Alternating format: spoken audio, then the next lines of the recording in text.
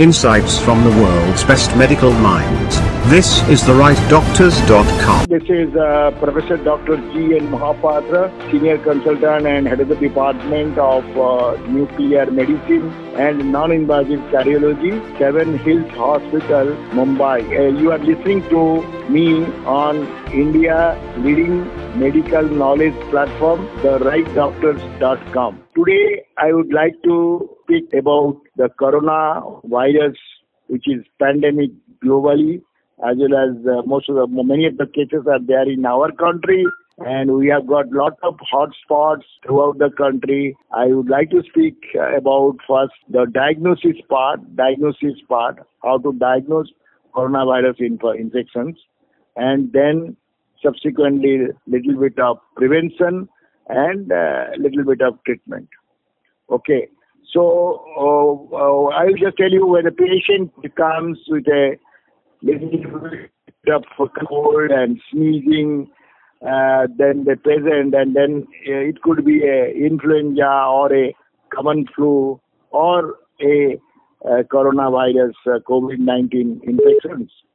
So if within 2-3 days, if it doesn't subside and it is again added up with fever and headache, then cough, then loose motions, and if the symptoms persist, then the patient comes, there may be a suspicion of coronavirus infection. If again it is followed by difficulty in taking respiration, then it is likely to be a coronavirus infections. In this case, first the patient comes within, say, the incubation time is around, say, 5 to 6 days to around 10-12 days. So if the patient comes with all these symptoms, what is the first test one should do? A screening test to rule out whether the patient suffers from coronavirus infections or not. Now, this is called the rapid antibody test. Which are the antibody? That is called IgM, immunoglobulin M, and another immunoglobulin G, and immunoglobulin M and G both. So when a virus attacks, or any virus attack, whether it's a measles or it's a influenza, any virus, the first antibody to raise is called immunoglobulin M antibody, which stays for 2-3 days. And then after that, immunoglobulin M declines, and at the same time, immunoglobulin G rises. So either in the case, we may get a mixed pattern of IgM plus IgG antibody, or IgM, or after the infection, the immunoglobulin G antibody persists in the blood, that is only IgG. So what do you do? We take the cassette and put either 10 to 20 microliter of the either serum or the plasma or the whole blood from the suspected patient, and add that. Then by immunoassay method, then that and then we add the sample diluent and other buffers, other things, and then it comes, and then first the control band comes. The control band has to come. If the control band doesn't come in this while performing the test should be discarded, and a new fresh cassette should be taken. And after the control band, we see the IgM band. Then below that we see the IgG band. So if the IgM and IgG both bands are visualized, then it's a positive for coronavirus infection. It says almost the low acute infection is gone, and the antibody immunoglobulin G starts again. So it starts appearing and increasing. Then, and if suppose an IgM band is only seen, there is a fresh infections.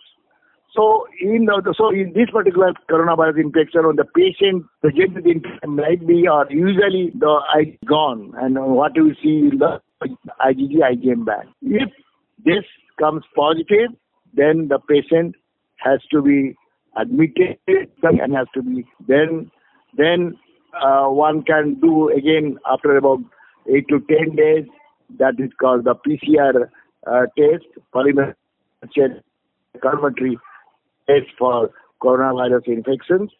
And we the patient on isolation ward with all doctors, health workers. They should use PPE, that is the personal protection equipment, and follow things which should be done for coronavirus. So the rapid test has got cough and the rapid test is negative. Then the patient confirmatory test called PCR. But and during the PCR is about 48 hours, 15 minutes. Keep on total isolation, that is 2 weeks. So after the PCR test comes, and then you can see your negative and positive. Even if it is negative, if there is a infection, one has to put the patient on isolation at least for 2 weeks for the patient. Hope end of the test, and then after that, I will talk about you know very well that vitamin calcium is a very good entity which is helpful in preventing coronavirus infections. You know as well, this vitamin D also helps in the absorption of the calcium, then prevent the bone structures, bone matrix, and the patient having giddiness. So these are the other uses of vitamin D3. But here vitamin D3 prevents the attack of coronavirus. How?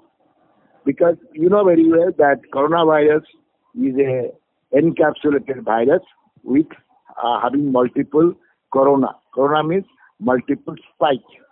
So this is the structure of the coronavirus. So what it does, once the infection starts, then this vitamin D3 helps. Vitamin D3, how it works in preventing? You know all that is called RAS, renin-angiotensin system. That is angiotensinogen convert to angiotensin 1, then angiotensin 1 to angiotensin 2, then angiotensin to angiotensin 1 is influenced by the enzyme called renin. So renin acts on angiotensin 1 to angiotensinogen 1, then to angiotensin 1 and angiotensin 1 to angiotensin 2. And then this angiotensin 2 is a vasoconstrictor. It constricts the blood vessel everywhere. Cardiac, lungs, everywhere. So once there is a constriction all over throughout the body, then there is a inflammations all over the body to fight the defense mechanism. That is called cytokinin. The cytokinin, you know very well, it's a very inflammatory chemicals which gets liberated, and it goes to the everywhere, to the cardiac, to the lung, and produces consolidation and pneumonia set of images or exchanges, and also it goes to the heart, it goes to the GI system, everywhere. So what it does that vitamin D3 is preventing angiotensin into angiotensin prevented, but two receptor called angiotensin converting enzyme 2, that is called angiotensin 2. This is a good protein, good receptor protein, which prevents angiotensin 1 to convert to angiotensin 2. How?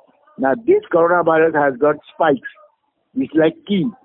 So this spike goes and fits into the angiotensin enzyme 2, which is 2, and then block that.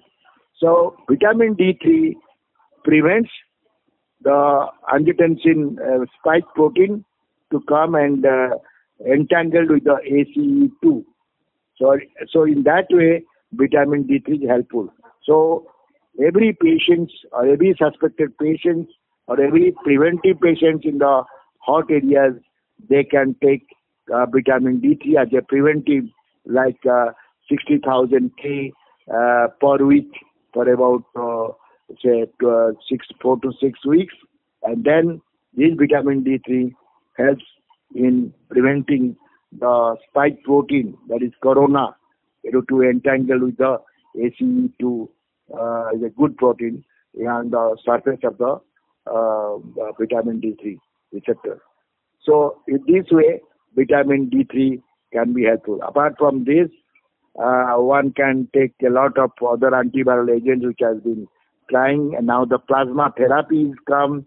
Plasma therapy is nothing but the antibody when it is produced in the patient, then those blood can be taken out of the plasma, and they are trying that it can produce antibody in the normal patients so that it can be prevented. Also in the acutely ill patient, that can be prevented. And other antiviral agents also can produce this.